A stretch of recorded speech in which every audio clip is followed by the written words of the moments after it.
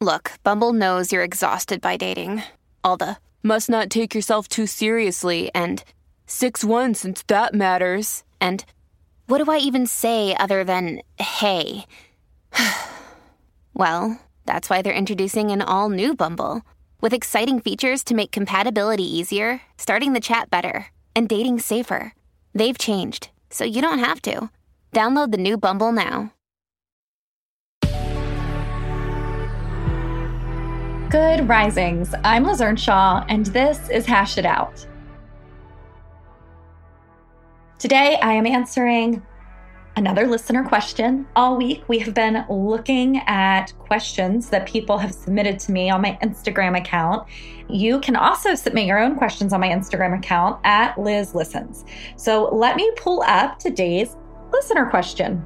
Today's question is, what are some tips for communication if your partner has an avoidant attachment style? So for those of you listening, an avoidant attachment style has to do with a person who, when in a relationship, they tend to feel anxiety when there's a lot of closeness.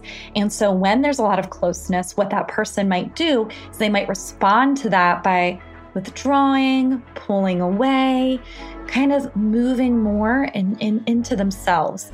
And sometimes they might also start to think of reasons to push the other person away. So they might find interests outside of the relationship that they put a ton of energy into. So there's not a lot of energy that gets put into the relationship. They kind of move away from the relationship. When we think about attachment styles, what attachment is about is it's about how safe we feel in a relationship. So when we're connecting and attaching with another person, how safe do we feel? If we have a sense of anxiety in the relationship or in relationships in general, we're going to respond to that anxiety. We're either going to respond to it by having what I just described, which is an avoidant style, or having an anxious attachment style, which I don't like that it's called an anxious attachment style because both insecure attachment styles have an underpinning of anxiety, but an anxious attachment style is more what we would associate with what anxiety looks like, which is more frenetic, right? There's a lot of attempts to connect. There's attempts to have conversations, texting, all of that kind of stuff. So this person's asking, what do I do to communicate with my partner who has an avoidant attachment style? So what do we do when a relationship makes another person feel anxious?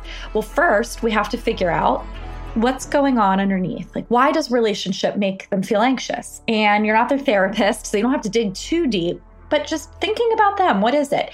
For somebody who has the more frenetic type of insecure attachment, what makes them feel anxious is usually kind of a fear of an abandonment, right?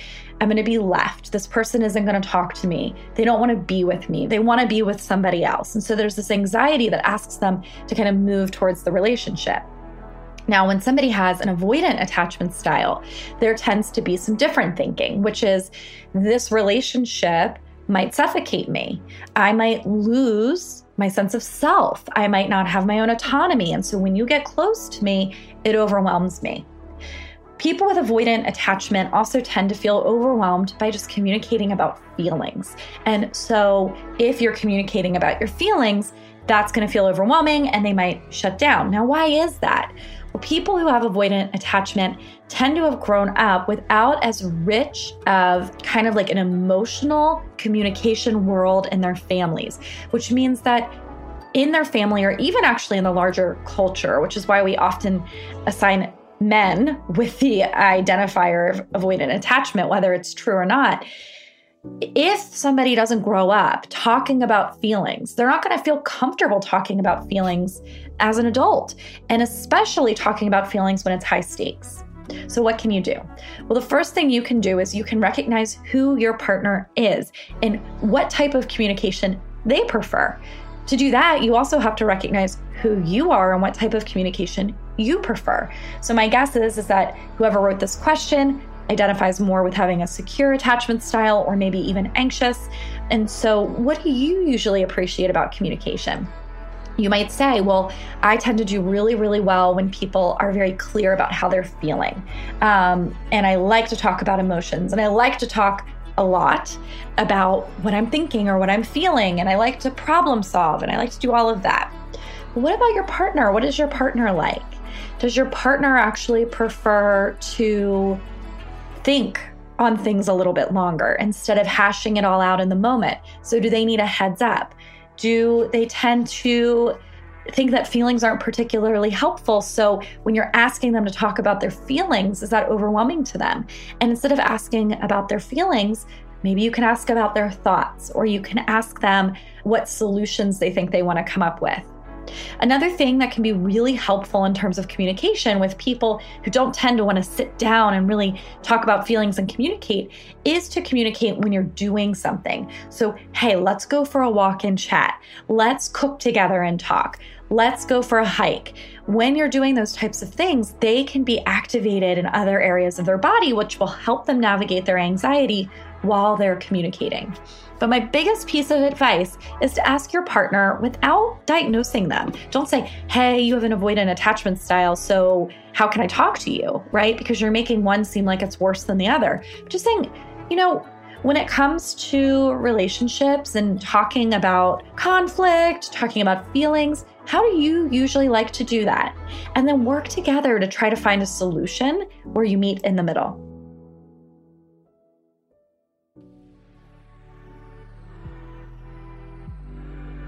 I'm Liz Earnshaw. I'm a licensed marriage and family therapist. I'm the author of I Want This to Work, and you can find me on Instagram at Liz Listens. Thank you so much for listening to Good Risings. We love to hear from you, so please take a moment to leave us a review. Until next time, love on your loved ones, and when that gets hard, tune in to me to learn how to hash it out. We have some exciting news. You can now search more than 700 Good Risings episodes on the new Fathom.fm app, the podcast player from the future. Go to fathom.fm/Good Risings, ask questions, and hear answers directly from the Good Risings podcast. Good Risings is presented by Cavalry Audio. Our bodies come in different shapes and sizes, so doesn't it make sense that our weight loss plans should too? That's the beauty of Noom. They build a personal plan that factors in dietary restrictions, medical issues, and other personal needs so your plan works for you. Noom doesn't restrict or shame when you want to treat yourself. Their flexible program focuses on progress instead of perfection. You don't have to give up carbs or anything. And with their daily lessons, you can learn something new about your food choices every day. After just a few days of using the app, I learned how to recognize cues for overeating and how to choose the right foods to feel full. Stay focused on what's important to you with Noom's psychology and biology-based approach. Sign up for your trial today at Noom.com. That's Noom.com. And check out Noom's first ever cookbook, The Noom Kitchen, for 100 healthy and delicious recipes to promote better living. Available to buy now wherever books are sold.